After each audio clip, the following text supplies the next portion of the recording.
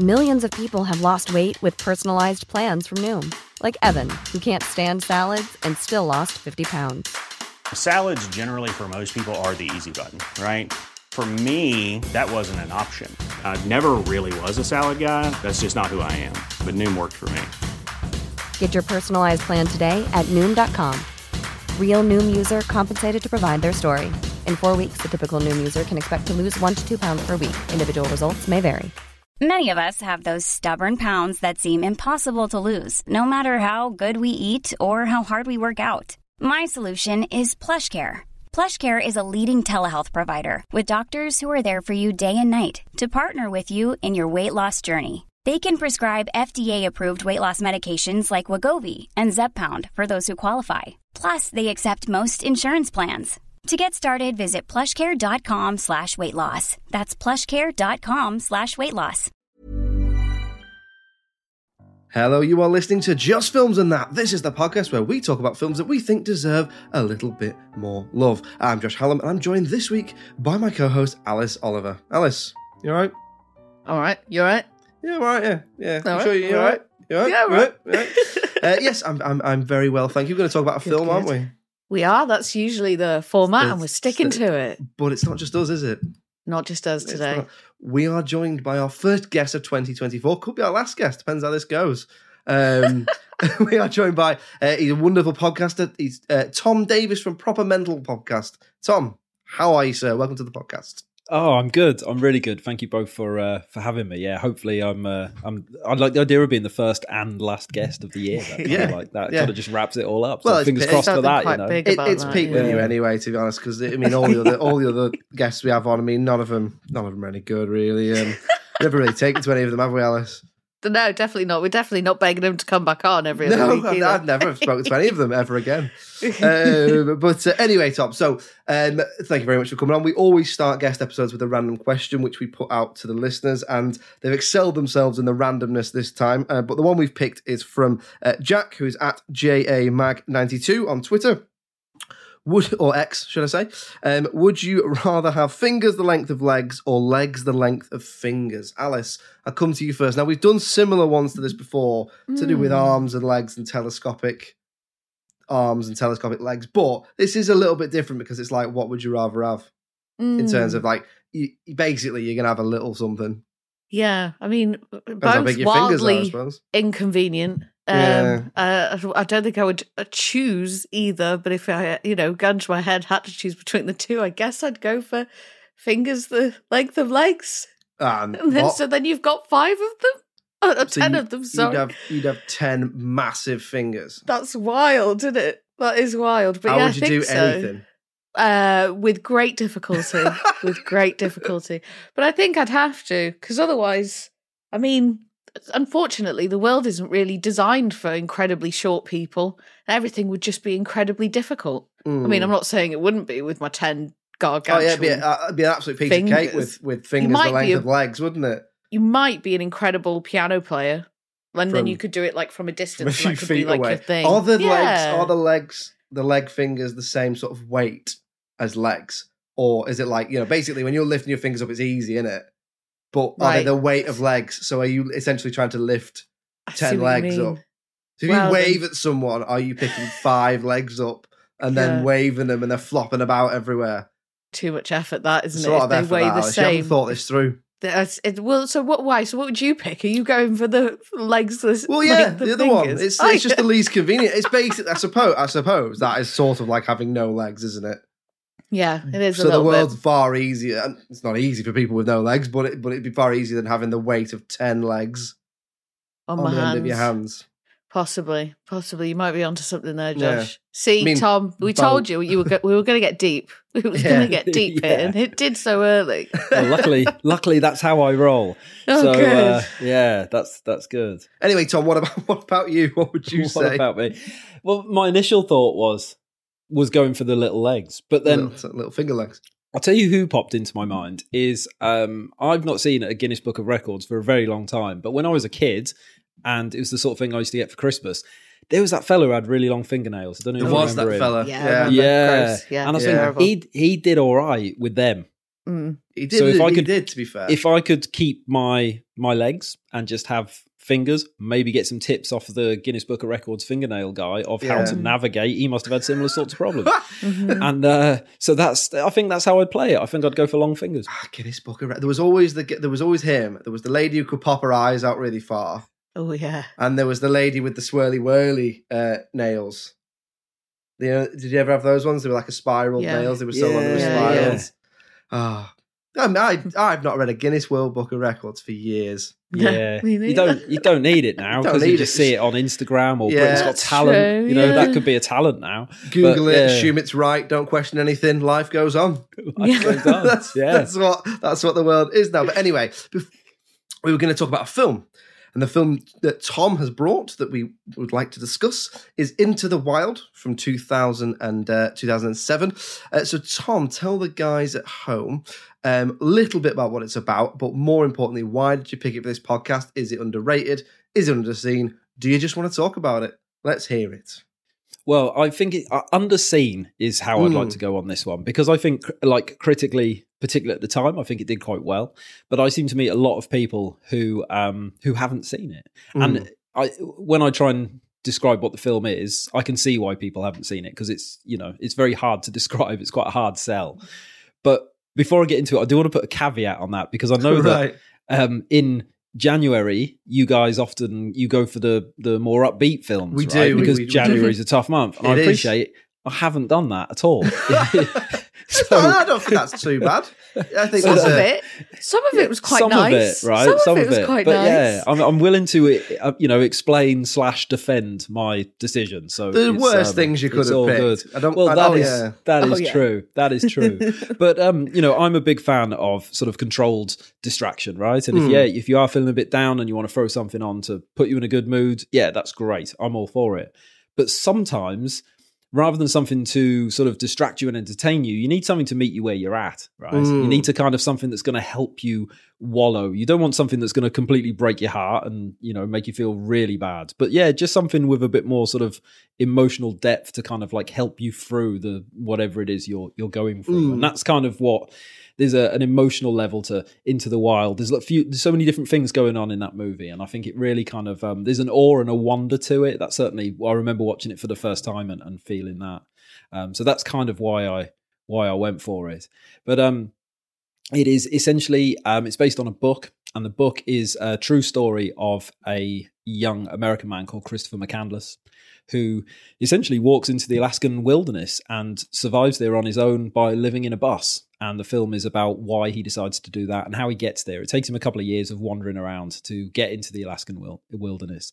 And he finds an abandoned bus and he lives there. And he dies there as well. Spoiler alert. But and that, in a nutshell, that's about it. And that's probably why it's underseen, because I've seen it, and listening to me say that doesn't make me want to watch it again. To be honest with you, I think it's definitely picked up legs since it came out. This is always one of those things that's, because obviously we have a social media for this podcast, the algorithm is skewed towards films, right? So it's always coming up on the browse bit. I mean, I try to avoid scrolling for no reason if I can, but obviously sometimes you can't avoid it if you're trying to post something and you see it, and before you know it, you've been distracted or whatever. But this comes up quite a lot on like life-affirming films, uplifting films, that sort of thing. So I know what you're saying with the nature of it, and obviously it does deal with some issues, and ultimately does end quite tragically and stuff like that. But I think the reasons behind it and the freeingness of, it's an exploration of freedom in that sense. And I think that is what people find quite uplifting about it, because I know it has developed a status to such a degree that they've actually had to move the bus.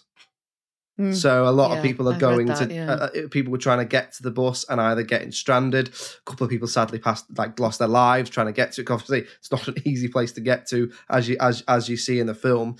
But anyway, Alice, I'll come to you now. So I can't get a read on you for this one. Is this something you've seen before or not? I feel like you surprise me, because sometimes you've not seen like E.T., but then also you'll have seen this because your dad had it on video or something. I've seen E.T. Let's not. What's it about? Let's not. What's it about? The you don't extra. No, but you are right. There's so many. I've got so many blind spots. Like, I've not seen Die Hard. I've not seen Pulp Fiction, which I know. I could go on, but I know that I should. But no, hadn't seen this, hadn't heard of it. Like, when you told me the title, I was like, oh, I think that kind of sounds familiar. But then ultimately, I don't think so. I think it just sounds, like you say, enough things sort of play off those words, or at least share some of the words that you kind of think, oh yeah, I've heard that around, sort of thing. But it's funny what you were saying, Tom, then about obviously maybe on the surface it doesn't maybe traditionally feel like an uplifting film or a very positive film. But I watched this. So I'd had what felt like a very intense day at work. Basically, I had to drive down to Birmingham. It was just after the snow had fallen, and it was all very scary and very intense. And I was there filming all day, and then I got back late, and it was all just, oh God. And then I was like, oh, now I have to watch that film as well for the podcast. And I put it on, and I just fell into it completely. And I was like, it was like, I just needed it at that moment in my life. It was so weird. So usually I've got a pen and paper and I'm scribbling notes like crazy as I'm watching these films. And with this, after about 5 minutes, I was like, I don't want to make notes. I literally just want to watch it and I want to be in it. I absolutely loved it. And I loved everything about it. I loved it. I really loved it. My other half is obviously who is very good friends with Alice. Watched it with me and she just went, Alice will love this. Yeah, well, I did. You know me so well. I'm so predictable. Maybe I don't surprise you as much as you think, Josh. But yeah, I loved it. And there was so much that I loved about it, but we'll get into that. What about you, Josh? Did you see this one before? No, I hadn't. It had been on my, I keep a list of films that I want to watch. Because that's what I'm like. And this has been on it for ages and I've just never gotten to it. I don't know why. There's no particular reason why. It might be because it is 2.5 hours. So sometimes you have to prepare yourself to watch a slightly longer film, even though, I don't know, I always think 2.5 hours feels well longer than 2 hours, but it's half an hour. Do you know what I mean? So I don't know why I hadn't watched it before, but it had been on my list to watch for ages. So let's get into it then. So I'll come to you first, Alice. So you loved it then. What did you like about it? What did you specifically love about it? And then we'll come to Tom on what he thinks. Like everything, pretty much. Just that the way that the film's designed, the aesthetic, the script, some of the performances, the soundscape, I thought was brilliant. On the soundtrack as well. So we've got a lot of Eddie Vedder in there, who I absolutely love. And even that, when that happened, I was like, oh, I'm just going to love this, aren't I? It's just me, hook, line and sinker sort of thing. I loved like the combination of these sort of really warm and sort of quite intimate scenes where you've got the people that he meets along the way who are really friendly and like are showing him this love and showing him this grace and stuff. But then he's also talking about, you know, how his parents, how he felt the sort of the violence and the abuse from that and these things balancing together. And he'd often say things, I think quoting people most of the time about, you know, how terrible people are and how cold the world is and all this. But then there's these people around him going like, here's some money, here's some food, here's our floor for you to sleep on or whatever it was, sort of thing. I thought Emile Hirsch was amazing as well. And like the pressure and the trust, I think, that was like placed on him to get this right. Like the film, it's him, isn't it? There's brilliant supporting cast. I mean, really good supporting cast around there, isn't there? And some real proper stars that show up in that. But it's all on him. And I just feel like the trust that the filmmakers have put into him to get it right, and then the pressure that he must have felt to actually deliver it, must have just been extraordinary. And he nailed it. And I can't think of anyone more perfect who could have done it. And I only realised for the first time as well in this, he really reminds me of Leo. Like there were times in this where I was like, he looks like young Leo there. It was crazy. And I never thought about that before. And also just going back to what you said then, Josh, because I saw the runtime as well, like 2.5 hours. And after about sort of 10, 15 minutes, I was like, how are they going to sustain this for all that? Like, is this going to drop off about halfway through? And I'm going to be like, oh, you know, here we go, like keep it going sort of thing.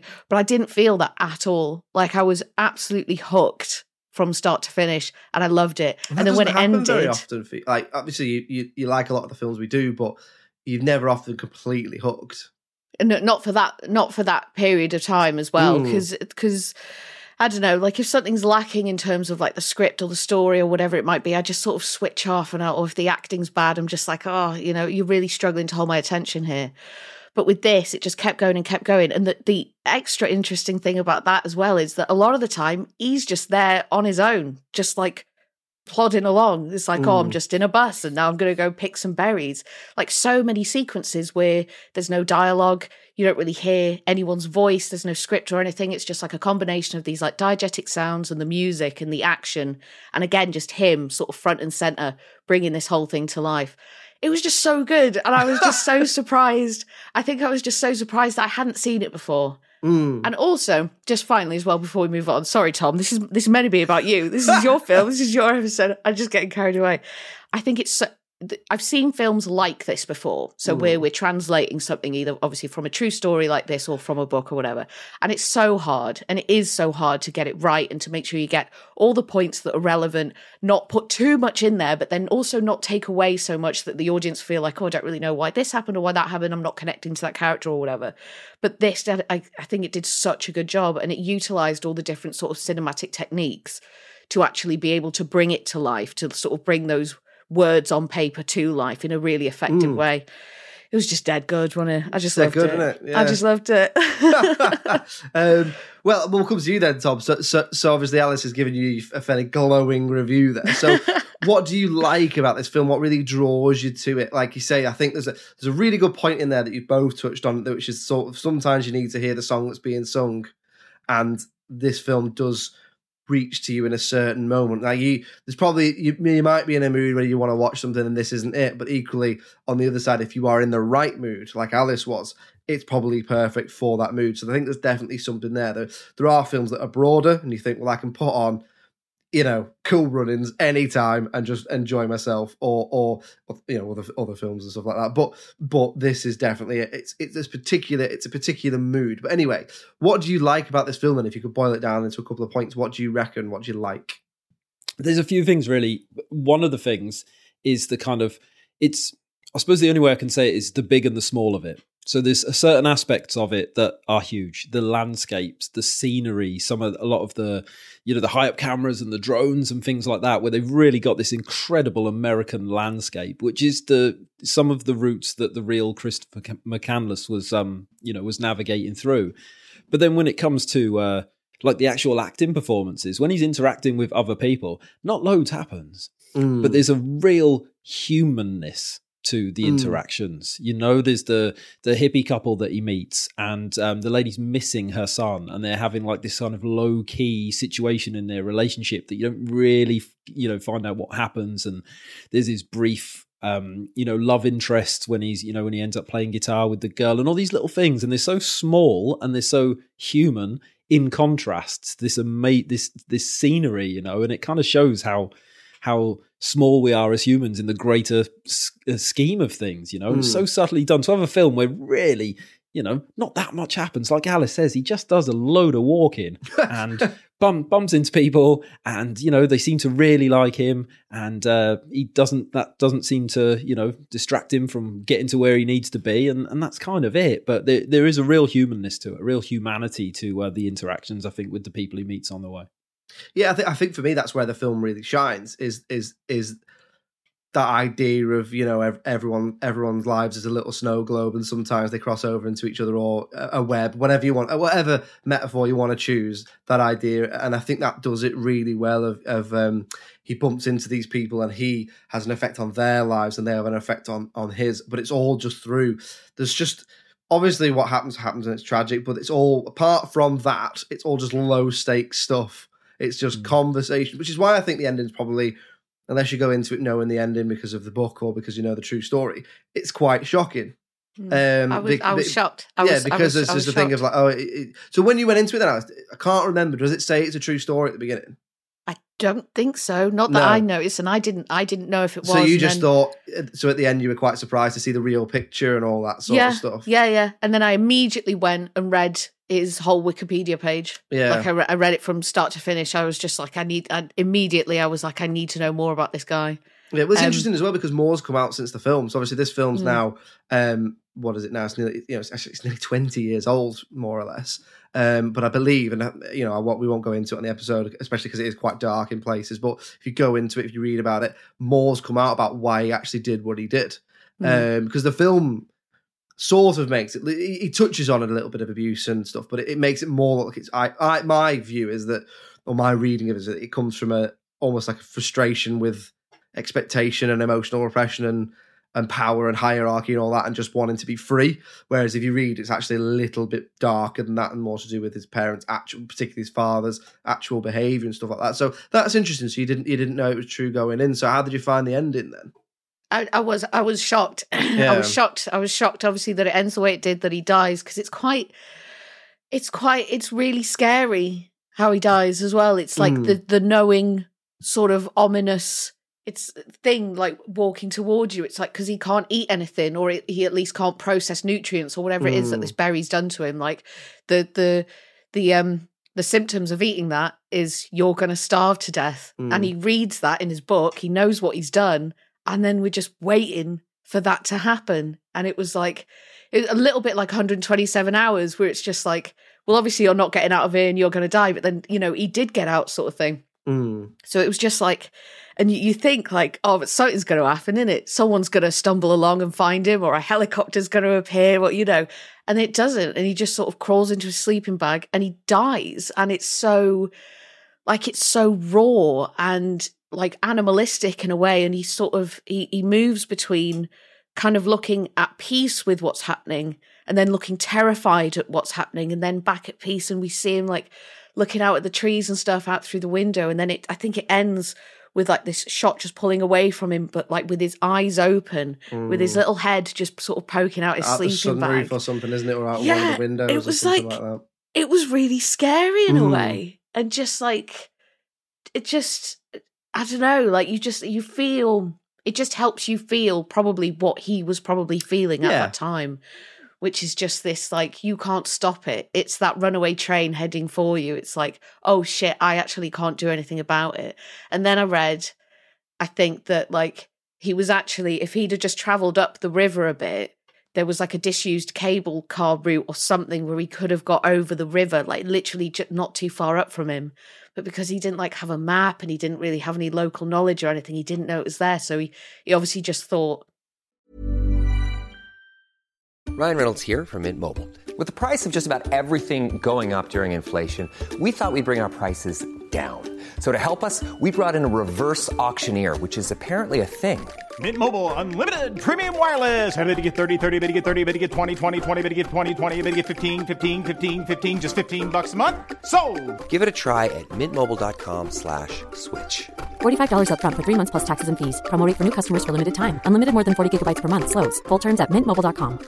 I'm Sandra, and I'm just the professional your small business was looking for. But you didn't hire me because you didn't use LinkedIn Jobs. LinkedIn has professionals you can't find anywhere else, including those who aren't actively looking for a new job, but might be open to the perfect role, like me. In a given month, over 70% of LinkedIn users don't visit other leading job sites. So if you're not looking on LinkedIn, you'll miss out on great candidates like Sandra. Start hiring professionals like a professional. Post your free job on linkedin.com/people today. Everyone knows therapy is great for solving problems, but getting therapy has its own problems too, like finding the right therapist, fitting into their schedule, and of course, the cost. Well, BetterHelp can solve those problems. It's totally online and built around your schedule. It's surprisingly affordable too. Connect with a credentialed therapist by phone, video, or online chat, all from the comfort of your home. Visit BetterHelp.com to learn more and save 10% on your first month. That's BetterHelp, H-E-L-P. Burrow's furniture is built for the way you live.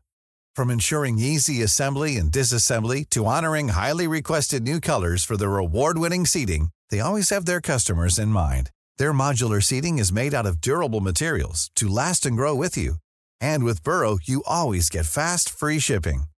Get up to 60% off during Burrow's Memorial Day sale at burrow.com/ACAST. That's burrow.com/ACAST. burrow.com/ACAST. Instead of deciding to go and, just to keep walking and maybe try and find something, he just decided to stay there. I don't know, man. It was just really dark, but in like a beautiful and sort of poetic way. I don't know. Like a sort of like but some birds' feathers are too bright sort of thing. Yeah. Yeah, it's interesting that because there's multiple layers to that ending. Obviously, they've got the general tragedy of a young man losing his life, but then you've also got that whole thing of his realization of the end of his journey of basically the end, he realizes that it's just all better if you share it. And, you know, it's your life is enriched by the people you meet and stuff like that. And I think that's the added emotional tragedy of it, as well, as that he dies on his own and all he wants is other people. And that's the real, you know, got deep there, didn't we? Okay, so we'll move on to things that we might not like about Into the Wild, or that we would change about Into the Wild. Alice, anything from you? Is it more of it? Longer? I could have done with another half an hour, to be honest. Yeah, make it around 3 hours. Definitely could have been longer. The only thing, and I have the same criticism nearly every time of films that are based on a true story or adapted from a book and then use this technique, but sort of the some of the voiceover and some of the narration, sometimes it does just feel a bit shoehorned in there, and it is just like, oh, we need to get these messages across to the audience just so they know that this is what's happened, like especially with the stuff with his sister who's doing a lot of the narration in sort of, I don't know if she's writing letters to him or if she's just imagining writing letters to him or imagining speaking to him. But some of it is just a bit like, oh, we just need to dump some exposition here. But as I say that, I have got no alternative as a better way to do that. Like, I don't know what the answer is, because you can't show and not tell everything. Like you have to just tell the audience some things, otherwise we would be here for 3.5 hours, that sort of thing. So I don't really have an alternative and how else to get that information across. But it was just like sometimes when the voiceover or narration, whatever you call it, would start up again, and I'd be like just sort of waiting for it to end. It's like, but let's just get back into the story, sort of thing. I didn't mind that side of it, because the way I took it was she was sort of your guide through the story, but equally at times she didn't know everything that happened to him. Yeah. So there was an element of A, she was helping you frame the story, but B, I don't know what happened. So maybe this is what was going through his head when he made this decision. And I thought that added another sort of layer of emotional depth to it, of, you know, this idea of, well, why did he do that? And why did he do it the way he did it, sort of thing. But I know what you mean. It feels like we've got to do something to keep everything nicely tight and stuff like that. But what is it if it's not that? Yeah, exactly. And I don't have the answer to that. You know, some films use, you know, letters or just like people's in a monologue or whatever it is, or newspaper clippings, various things like that, isn't it? You know, in Babe, the little mice. Yeah. What about that? So the 3 little narrators. mice come on and like... Yeah, but it's 3 bears maybe. Yeah. Because he's in the Alaskan wilderness. Yeah, okay, I see where you go with this, yeah. But to be honest, that was it. And that was me. That's me just trying to find something to bring to this part of the podcast, really, because we have to be balanced. What about you, Tom? Well, anything that you don't like about it or that you would change? Not really. No, I'm pretty happy with it. You know, I think they kind of got it. I remember the first few times I watched it, I struggled with his relationship with his parents. You know, because it kind of it hints towards some horrible things happening, but then at the same time you see how tortured they are, and you kind of like, because there's not enough of you just, I don't know, sometimes he just seems really, really harsh. And then obviously he had his own reasons for that. And I remember when I first watched it, it was like I couldn't decide how the film was trying to make me feel about his relationship with his parents, you know, whether it was not, I don't want to say justified or deserved, you know, the suffering. But I mean, that bit towards the end where his dad sits in the road and squeezes his trousers, and crikey, like you feel that the loss, or even the first scene of the film is his mum waking up from a dream thinking that she spoke to him. And so I started off, the first thing you see is that, so straight away I had so much empathy for his parents, and then you kind of find out that maybe it wasn't, you know, is that empathy misplaced on my part, or you know, it just becomes a little bit tricky. I don't know. I know loads of geeky stuff about this film, and I've read all the different books about it and stuff. But I know that his sister, when it first came to making the film, and the book that was about it as well, his sister said she would only talk to the people involved if they didn't write about the seriousness of the family stuff. Yes, which is why it came out later. Yeah, and then when she wanted to give them a chance to sort of say sorry, and when they never did, she wrote her own book and kind of told everybody everything. I haven't read her book because I kind of thought, well, you know, you didn't go walking around. You just had Yeah. a really, you know, that's quite a sad story, really. You didn't go anywhere and had a really horrible childhood. It's not really, you know, it sounds really a sad read, basically. But yeah, that kind of, before I knew all that stuff, I was never sure how to feel about his parents. And that's the only thing I kind of feel was not quite right. But it sounds like they didn't have much, you know, they were working with, you know, whatever they had.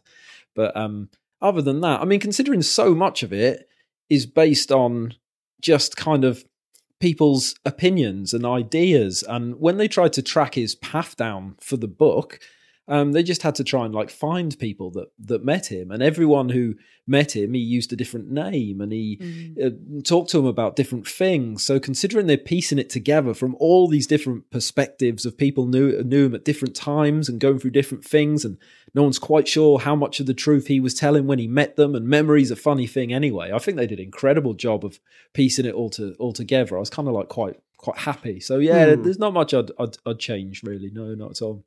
So interesting, just to pick on what you said there, Tom. That's a really good point. They made this they made it with the consent of the family, but it also looks like rather than just that, they went one step beyond and made it with the cooperation of the family, which doesn't always happen. And then at the end, there's a really pointed bit of text in the credits before the credits start that basically is saying this was made like with their cooperation, but you don't normally get that. You might get it at some point, but I think it lingers very much, and I think that the filmmakers Sean Penn and stuff like that are making a point there of this is made, you know, essentially it's whether it's their view of what happened or whatever, but it's very much they have been involved. You know, they've not just taken it and you know, Bohemian Rhapsody did it or whatever, which is, you know, a very, you know, we've touched on before, both me and Alice, and our opinion of Bohemian Rhapsody, the film. Song's a song, isn't it? But yeah, I thought that's really interesting. And the other thing as well is I think they allow you a certain amount of rope to make up your own mind. So of, you know, why did he do it? Were his parents right? How bad were his parents with each other, with the kids or whatever? The bit I struggled a little bit to ratify in my mind was leaving his sister rather than leaving his parents, because if it shows what it shows, he's sort of leaving her on her own with them, but equally it never shows that she couldn't have gone with him.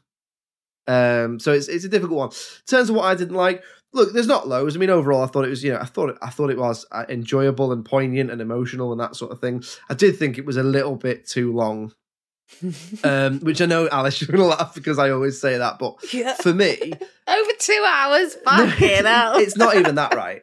I don't mind a long film. I've touched on this before, but I thought the only thing I'd really say was that the film really thrived when he was speaking to other people, and there was a lot of him on his own. And I think if you'd have just got rid of a little bit of that and had a little bit more of interaction with other people, I think I would have felt the pace a little bit better. But there was a bit where he'd just been speaking to people, and then it cut to him again on his own in the woods, and it was having it's like a slow-mo shot of him sort of having a shower, like washing his hair. And there was an element of me of like, I've seen this now. I've seen him on his own. I've seen him on a mountaintop with his arms outstretched and loving the fresh air and all sorts of that. You know, I got that point.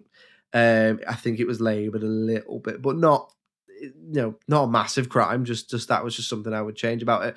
In terms of any other issues, not really. I mean, I'd say the pragmatist and the realist in me has a bit of an issue with like burning your money, although I know he gave like 25 grand to Oxfam, so I suppose what he burns is sort of just the money in his pocket, really.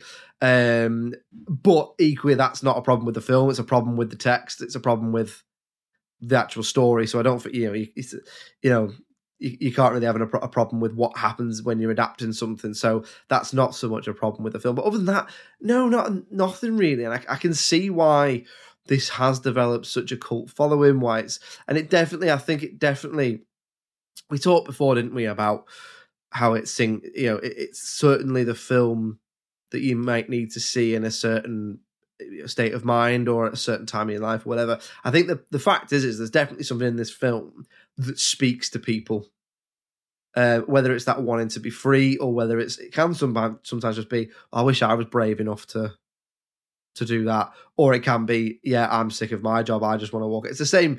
There are other films that speak to people in a similar way. You know, how many times have you heard, and it's in a different way, but how many times have you heard like falling down referred to when someone's having a bad day in that idea? I mean, I don't think you've seen that, Alice, have you? We've touched on that before. Basically, there's a whole thing of like, the film appears as if the lead character's having a really bad day and he just sort of loses his shit. There's more to it in the film, but it's become a bit of a cult thing of like, you know, he goes to try and get breakfast at a fast food place, but it's past 11:30, so he can't get breakfast. You know, it's that. And he gets, essentially, it's getting frustrated with bureaucracy and red tape and just going, oh, I just want to live my life sort of thing. So I thought that was really interesting. So we'll move on to talking about the critical reception, the box office, then, and we'll see if we can decide, is it underrated, underseen, both, neither, whatever. Alice, how do you think it did? I mean, probably quite well critically, I reckon. It's just like, it's a well-made film. It's a well-told story. The different, you know, cinematic elements of it are really well done. So I reckon it probably got quite high. I think maybe we're looking at into the 8s for this. Into the 8s. And what about you? What would you say? That's high for you as well. That's I high. know, yeah, but easily into the 8s for me. So I reckon it probably got, like, I'll say it got an 83 or an 8.3. Okay. And I would give it maybe just a little bit more than that, and more like an 86 or an 8.6. I really liked it. Yeah. Just and really, that's big, Tom, for Alice. Like, and that's Alice, big for me. And yeah. Alice 8 is a mean 9. Yeah. Wow. Yeah. Mate, well, we'll take that, right? We'll take that. What about you, Tom? I mean, do you know how it did commercially or critically or anything like that? Or would you have a crack? Yeah, I don't particularly know much about it. I would assume quite well. You know, there's a lot there for people to like. If you like scenery, you're laughing. If you like, you know, really solid acting performances, you're laughing.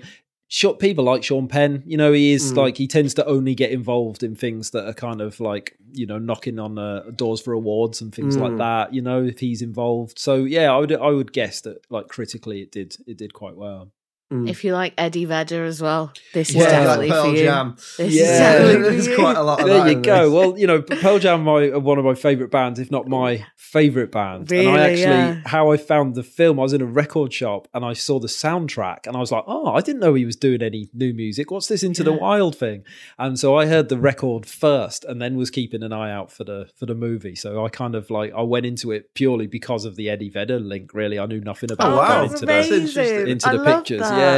Yeah. And then when I saw it at the cinema, and I was in France at the time, and I found this really old, battered cinema, this independent cinema, and went to watch it. And I was so blown away by it. I went back the next night and watched it again. And I sat in the same seat with the same snacks and just relived exactly the same night. Oh my but God. it is one of those, it haunted me. It stayed with me, that film. And it made me want to read the book and go on the Wikipedia and listen to the podcast. Like there's so much that to explore within it. But yeah, that was my. I mean, for what it's worth, I did the same thing with Flubber when I was 8. I went back and watched Flubber the next week for Same seat. I mean, Flubber's a bit deeper than this. You know, there's more to it. There's a lot of stuff. What do you think Flubber has to say about mental health? Probably a lot, actually, if we went back and examined it. To be fair, actually, there's a lot in Flubber about him, like, not committing to the woman he wants to marry. In fact, isn't the woman he wants to marry in Flubber Christopher McCandless's mum in this? I think it is. That's crazy if it is, Josh. I think it is. Hang on. We never That would be normally amazing. We never normally Google stuff, but I am going to Google stuff, listeners. So it's Marcia Gay Harden, isn't it? Who plays his mum. Yeah, it is. Oh, that's wild. I did it on purpose. Anyway, we'll do Flubber another time. Maybe we should come back next year and do Flubber, Tom. Put it on the list. Put it on the list. But anyway, so back to the critical reception then. At the time of recording over on IMDb, it gets 8.1 out of 10 on IMDb. The critics are harsher than the audience, as they quite often are, and they give it on Rotten Tomatoes. Sorry, Josh. What did I say? You said IMDb again. Did I? You said IMDb for the That's first one. not the rest. And then That's we move, not. Yeah. move on to Rotten This Tomatoes. is another website, everybody. This is Rotten Tomatoes. The critics, they give it 83%, and the audience give it quite a staggering 89%, which, if you work that out as an average, is about 84% or 8.4. So nearly there, Alice. I was bang on with the critics, though. As I said 83, didn't I? Oh, good for me. Yes. But yeah, that was really close to what I was thinking. I mean, to me, that's all. I'm glad that those were all the scores. I think if anything had been in the 7, I'd have been like, like, no, you're missing something there. Yeah, I'm happy with those scores very much. I think this is definitely a film that the critics would love. And if the audience like it, they would think, I'm going to go on and make a point of rating that, you know, Mm-hmm. so that sort of thing. What do we think then? Are we happy with those, Tom? Yeah, very much so. I think they got it about right. You know, I can see why some people might think it was like a little bit pretentious, or I can see the reasons why people might choose to dislike it, and you know, maybe not be a little bit higher. But yeah, on the whole, you take that when you take that all day. Yeah, Sean Penn is over the moon, I would imagine. Are we saying that's appropriately rated then? Are we happy with that? I would say appropriately rated. Yeah, I think those are good scores. Yeah, I think so. Okay, so box office wise, then I'm not sure what the budget was, but according to Box Office Mojo, the worldwide box office, and obviously this isn't always a full picture in terms of whether it's underseen, because you've got to bear in mind streaming and who's watched afterwards. But the box office is 56 million quid, which is obviously, it's not loads. Pretty good for a film of this sort of ilk, you know, if you think of it as more like an indie film or a lower budget film, because I'll tell you one thing about it, actually, is it looks amazing, but I don't think it was made for loads of money. I don't think this is a $200 million film, is it? So I think 56 million quid. I mean, box office wise, I'd say that probably is underseen. I know it's got a bit of a following afterwards, but I think this film, you know, based on the themes and everything, I think it's probably got quite a lot of legs to go on and grow an audience as it goes along. So I'd say that is underseen. What would you say to that, Tom? What do you reckon? Yeah, I mean, 56 mil, like you say, it's not big bucks. I mean, it's not Star Wars. I saw it twice, so I feel like I contributed it's appropriately. At least a tenner. Yeah, that's it. Yeah. But often if I'm like chatting films with people and you talk about your favorite films, it's not that often I come across people who have seen it. It really doesn't feel like that, and like I say, because it's quite hard to explain, you often feel like, oh, you got to watch this, and you don't feel like they're going to after you've had that conversation with them. So I think that underseen is probably fair. And I don't, sometimes I think considering how impressive the imagery through the film is and some of the camera work and all that sort of stuff, I don't always think like the way that's portrayed when you see it. Like when you see it on the Netflix menu, it doesn't look particularly, it's just like a guy sat on a bus. And I don't know, if I knew nothing about it at all and there wasn't the Eddie Vedder connection for me, and I was just at home trying to find something to watch with my missus, I don't know if I would look at the trailer that they use, or when you're deciding whether to watch and it plays a bit of the film, and sometimes they pick a really random bit and you think that's not going to make anyone watch it. I do think Into the Wild is a little bit like that. Use the word wild, and I think people are going to see that and expect like wild. Like, is he going to fight a tiger or something like that? The Liam Neeson one where he fights the wolves. Yeah, exactly. Yeah, not wild as in he's just going to sit on a bus. Yeah. Like it's. So yeah, I can kind of see why maybe people would not choose to watch it. We've definitely had that before, haven't we, Alice? Where we've picked a film and said this film was let down by almost the marketing, whether that's the money that they had or whether what they decided to do. There's definitely been quite a few where we've gone, if you saw the poster for this, you'd be like, what is this film? What is it? Like Jersey Girl was the big one. Jersey Girl, just the whole thing around it just didn't do justice to the film. It's a Ben Affleck and Jennifer Lopez rom-com. No, it's not. Exactly. It's about dealing with grief. That's what it's about. But so are we saying appropriately rated and underseen then? Yeah, I agree with that. Works for me. Well, there we go. Another one in the bag. Tom, thanks so much for coming on. Hope you're happy with the outcome. I am. Yeah, I feel really chuffed. I feel a little bit like, particularly because Alice liked it so much. I feel like like at school when you've done really well and you get a pat on the back. I feel like quite justified and apple for teacher sort of situation. A lot of guests say this is a little bit like parents' evening. Like you've brought your film. It's like Into the Wild's doing really well. It just needs to learn to sit still and listen. That's it. Yeah. I feel really proud. It's as if it was mine. As if I'm Sean Penn in this scenario. Yeah. I think that's the thing though. When you've got the film, because everyone's got the film that they think like, oh, I love this and no one else does, and like you try and show it to people, you try and tell people about it, and they're just like, oh, not interested, or they watch it and it's like, nah, it was all right or whatever.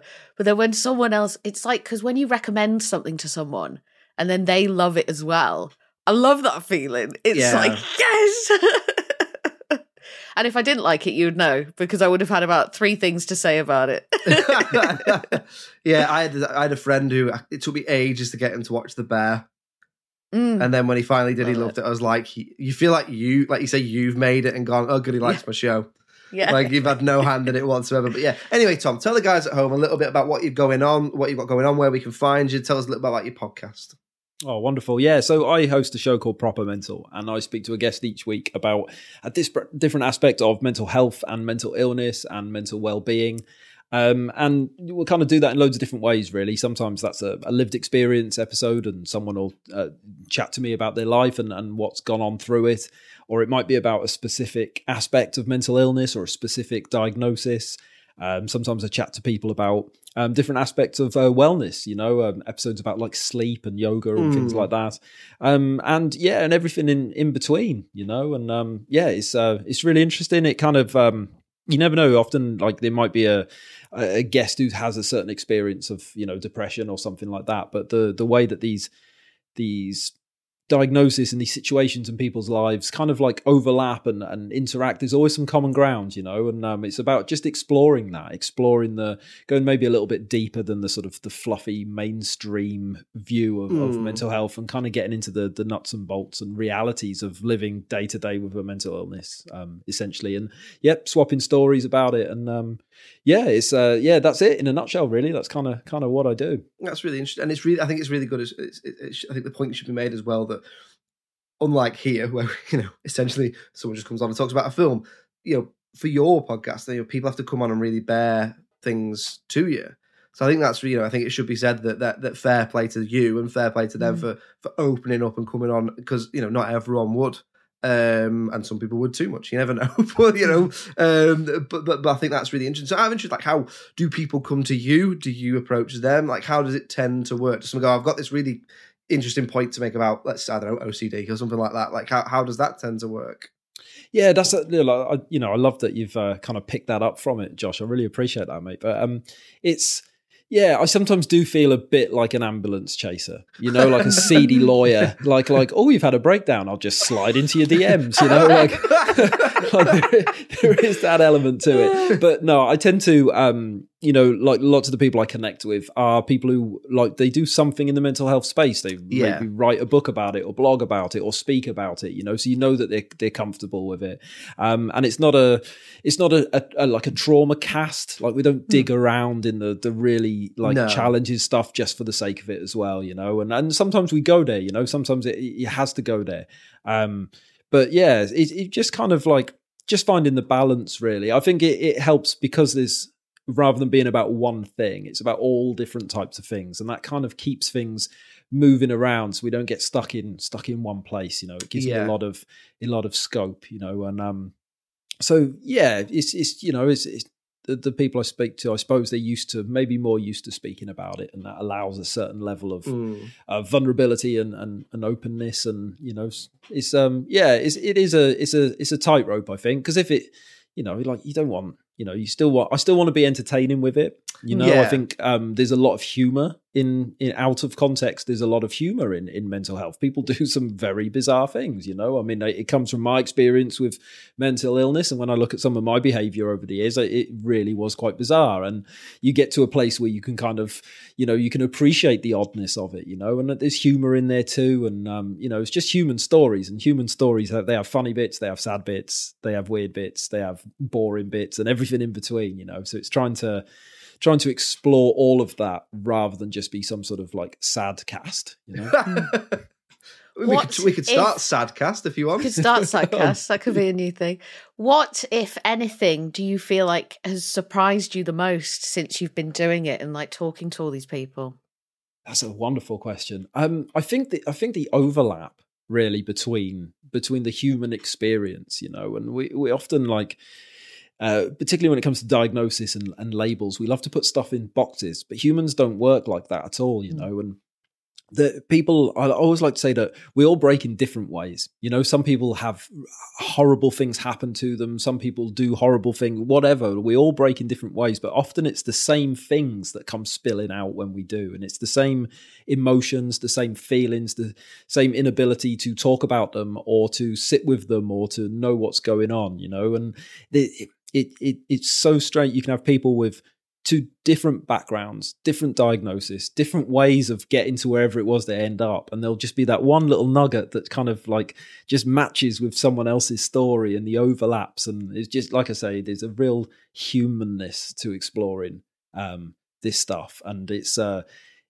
is just a lot of mental illness is just the same feelings and emotions we all feel. It's just sometimes they're on steroids, right? Sometimes they're out of control and we can't grab hold of them. And that's always something to me that really, really hits home, I think, in these stories. And the human condition, how resilient humans can be when they're really going through something, you know, how important things like hope are and connection and talking about these things. It always jumps out to me, and people really, really go through some things and come out the other side and they're still standing. And it's so inspiring and it's so useful, because if you're on that path, but maybe you're a few steps back, right, and you maybe don't feel like you're going to be still standing at the end, and to hear someone else say, "Oh, I was where you are," and you know, and you can be okay. I don't know.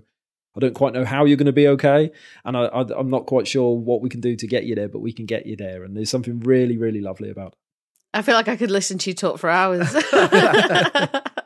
Speaking of that, then, in that case, if Alice wants to listen to you talk for hours, Tom, is it available wherever you get your podcasts? Where can I find the podcast? What's the Twitter handle? Give me all the deets. Oh, mate, at Proper Mental Podcast, absolutely everywhere. And yeah, it's at all the usual sort of podcasty places, wherever you listen this to now. What day of the week? Now comes out on a Monday. Yeah, every Monday, okay. Every Monday, yeah. Well, when this comes out, we'll put the links in the episode description. We'll put some links out on social media as well, because it is really important that everyone, you know, shares, listens, and knows that we're all in it together. So, Tom, thank you very much for joining us. Thanks for talking to us about the film. Thanks for sharing with us about the podcast.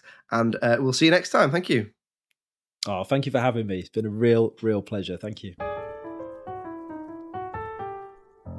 There we go then. Tom Davies, another guest episode in the bag, and what a start to 2024. Oh, we done well there. We have.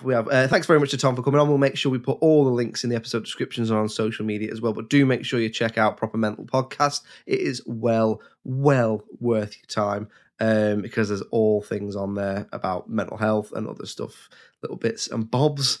Very, very interesting, and Tom is a wonderful guy. Didn't deserve him, really, did we?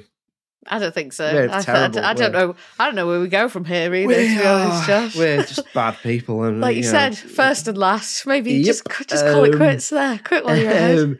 Anyway, we're going to be talking about another film next week, first episode of February. Alice, It's your turn to pick. So, What are we going to be watching?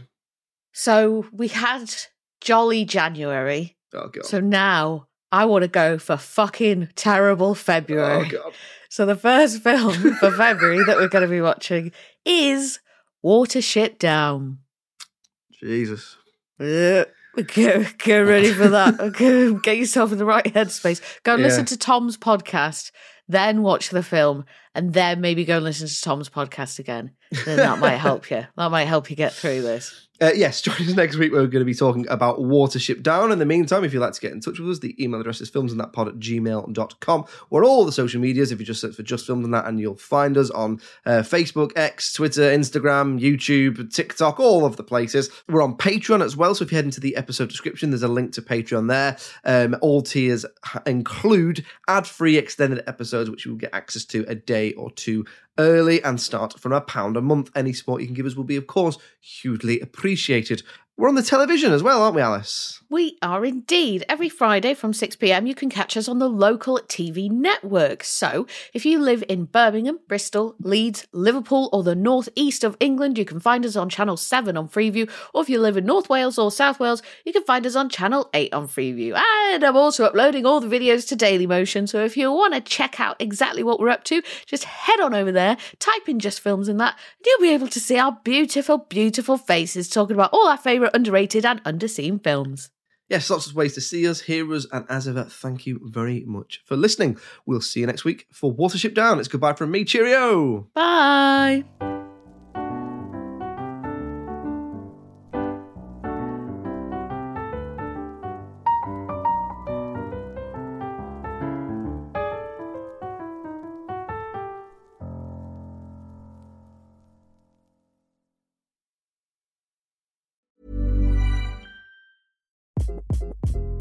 Hi, this is Craig Robinson from Ways to Win, and support for this podcast comes from Invesco QQQ, the official ETF of the NCAA. The future isn't scary. Not realizing its potential, however, could be. Just like on the recruiting trail, I've seen potential come in many forms as a coach. Learn more at Invesco.com/QQQ. Let's rethink possibility. Invesco Distributors, Inc. Hey, it's Danny Pellegrino from Everything Iconic. Ready to upgrade your style game without blowing your budget? Check out Quince. They've got all the good stuff, shirts and polos, activewear, and fine leather goods, all at 50 to 80% less than other high-end brands. And the best part? They're all about safe, ethical, and responsible manufacturing. Get that luxury vibe without the luxury price tag. Hit up quince.com/upgrade for free shipping and 365-day returns on your next order. That's quince.com/upgrade. Planning for your next trip?